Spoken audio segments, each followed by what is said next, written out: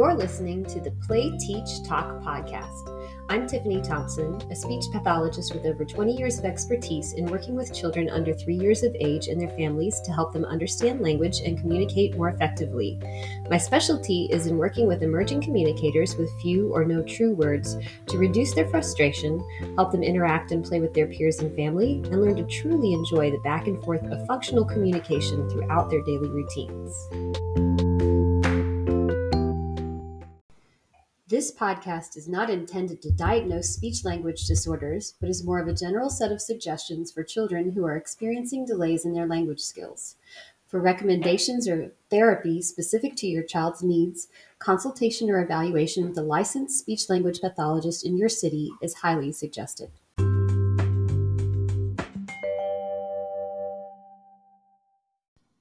This is Season 3, Episode 25 of the Play, Teach, Talk podcast.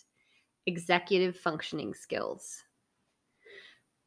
Whenever we're looking at children's speech development, it's important to also understand that no child develops in a vacuum. Even though I go to school to learn about speech development and stuttering and voice issues and articulation skills and all of those things very specifically related to most things that are happening from the neck up, it is important to know that there are usually other things going on than just a language delay. Children develop their entire body all at the same time. And it's very common for kids who maybe are walking late to also talk late, or for kiddos who have issues with keeping their attention span on any toy for very long to have difficulty following directions as well, because they're not listening to directions and requests if they're having a hard time paying attention to things. So with that in mind, I'm going to talk to you today about executive functioning. So executive function describes a set of cognitive processes and mental skills that help an individual plan, monitor, and successfully execute their goals. The executive functions include attentional control, working memory, inhibition, and problem solving, and they are thought to originate in the brain's prefrontal cortex. Okay, so it's important. So even though most of the time I'm dealing with kids who are under 3 years of age, executive functioning is kind of an underlying set of skills that kids have to be able to pay attention, respond, communicate, show understanding, all of those things. So I'm going to talk to you a little bit about where kids show their abilities for executive function in the littlest children. And I got this information from a chart on the website let me find it for you. This is called Life Skills Advocate. It's lifeskillsadvocate.com. It's a really great source and website that has a developmental chart that talks about where kids' skills are supposed to be at certain ages.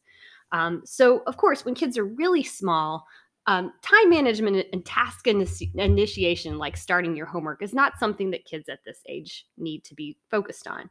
But they are still using their problem-solving skills and their flexibility and their working memory, even from birth to 24 months. So when it comes to planning, a plan also is related to motor skills, and I may go a little more into motor planning as well in another episode, because they are all so related. But for planning, for a child up to 2 years, focusing on objects with their vision and pointing and grabbing are planning skills that they need. As far as organization skills, that's showing interest in color, size, and shapes, and beginning matching skills. So that might be where you start to see kids put things that go in the same groups together, like all of the cars or all the things with wheels are going to go into one group. Or, those little sorting bears cups, or sorting of anything, sorting by color, putting things into little containers by their colors or by similar common characteristics. Problem solving is used at that birth to 24-month range. That's engaging in cause and effect play, in figuring out how things work. So that's starting to become more interested in the different parts of things and how to make things go. And basically simple body movements and basic play skills. So flexibility, this is that kind of 18 months to 24 months ranges where we start to see the differences in flexibility. In this age range, it's like simple role play, imaginative play, trying different things, trying to do, feeding the baby, feeding a stuffed animal, maybe going to pretend to change a diaper or things like that. Working memory for kids under 24 months, up to 24 months. Um, Simple recall games like hide and seek, or participating and enjoying familiar rhymes and songs. That's part of their working memory. When a kid fills in the last word of a song or the last sound in a song, that's part of their working memory. And then attentional control. So being able to play those games, staying with it for a couple of turns. See, isn't that interesting? You've got like a peekaboo or a hide and seek or a patty cake that where kids are taking turns. That's both working on their memory and their attention and their ability to go back and forth and take turns up to 24 months.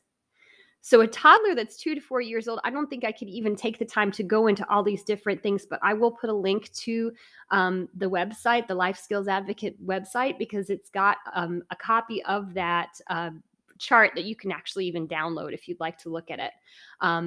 In the toddler, so this is all of the areas that take up executive functioning: planning, like I talked about with the infants, time management, task initiation, organization, problem solving, flexibility, working memory, emotional control, impulse control, attentional control, and self monitoring. When you think about the fact that a child who's up to 4 years old is having to deal with all of these different kind of meta skills, these skills they have to have for everything, not just including speech, but other things too.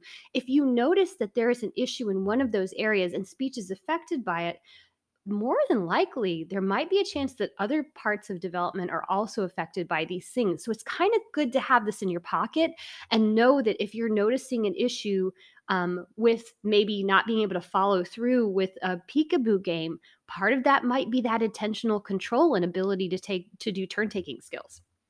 So I'll read a couple of these to you, but I don't want to go too much into depth with the specific of these, but I just wanted to familiarize you with the term and the kind of areas that they can impact so that you can be on the lookout and watching your child too. So for 2 to 4 year old toddlers in the planning area, understanding simple instructions and running simple errands, like go put that in the trash or doing things like that. That is a planning thing too. Yeah. And then time management, beginning to understand time concepts like days or weeks. That's why we sing that, these are the days of the year, or the months of the year. That's where that comes. That's why we use that in even preschool, as they're starting to get that idea about months and days and seasons and things like that, following visual picture schedules to do tasks. Waiting is a time management skill for a toddler. Task initiation for a toddler that's 2 to 4 years old, that they're able to independently start and end tasks. Ooh, they say up to 10 minutes. Maybe that's for the 4 year olds, maybe not for the 2 year olds. Organization, that's where kids start to understand categories and patterns and cleaning up toys with adult help. And then problem solving is the puzzles and games that combine language and movement, decision making and turn taking during play. The flexibility for a 2 to 4 year old toddler, beginning to shift between activities. That's a flexibility skill. Being able to manage transitions and unexpected change without upset. We have some kids that have such trouble with the flexibility behind transition to a new activity. And then working memory is being able to follow along with those songs, finger plays, and maybe even lines within a book that they're reading. Impulse control. Oh, this is where it gets so tricky. Active inhibition games, that's what they're calling these. That would be like the freeze dance. If you do the wiggle, wiggle, wiggle, stop, wiggle, wiggle, wiggle, stop, and freeze. That's a really good impulse control game for a 2 to 4 year old. Or we don't do it as much, but I did see it in a daycare the other day, is playing musical chairs.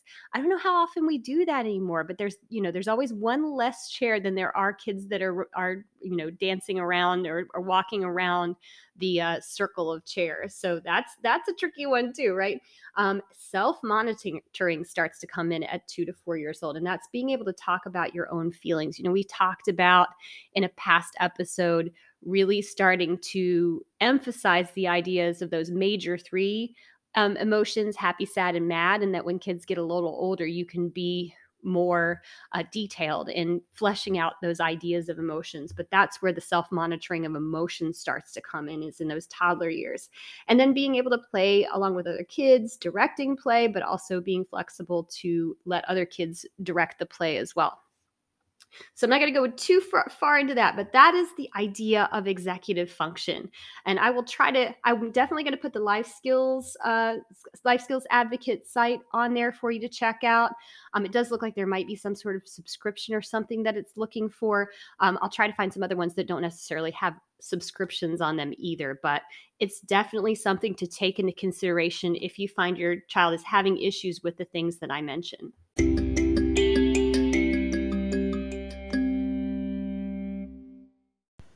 Thanks for listening. If you enjoyed this podcast, it would help me greatly if you subscribe or leave a 5-star review. For additional content, including YouTube videos, articles, handouts, and help catered specifically to your child's needs, please visit playteachtalk.com.